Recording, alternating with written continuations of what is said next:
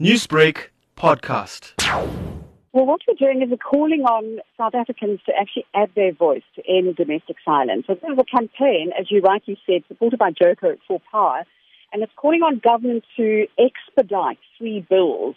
So we want people to please add their voices and say, Cyril Ramaphosa, President Ramaphosa, please do something, make a difference, and push through these bills so that we can actually bring about some change in the country. Now, the campaign itself is quite hard-hitting in that it really gets a person to sit up and take notice. Why did you want to be a brand ambassador for this campaign?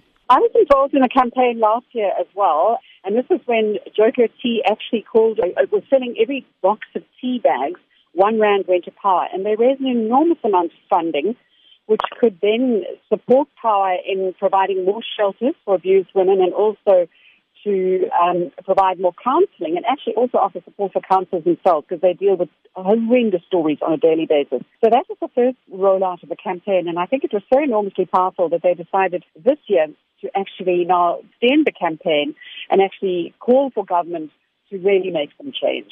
So I'm very proud to be part of the campaign. How did ordinary South Africans respond to the campaign? Well, certainly the response I've had is overwhelming. I think it's visually a very powerful campaign. And the actual cause is so noteworthy as well.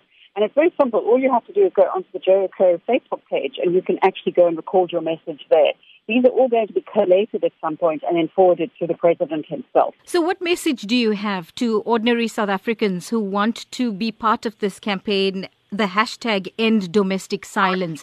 Do you think their voice will be heard? I think so. I think just even speaking out is enormously powerful. And I think that's what really drew me to the campaign last year. It was as simple as saying, go out and have a cup of tea, get your friends together, and just as women, or even as any victims of violence, actually get together around a cup of tea, have a conversation, share your story, because telling your story is the first step in the healing process.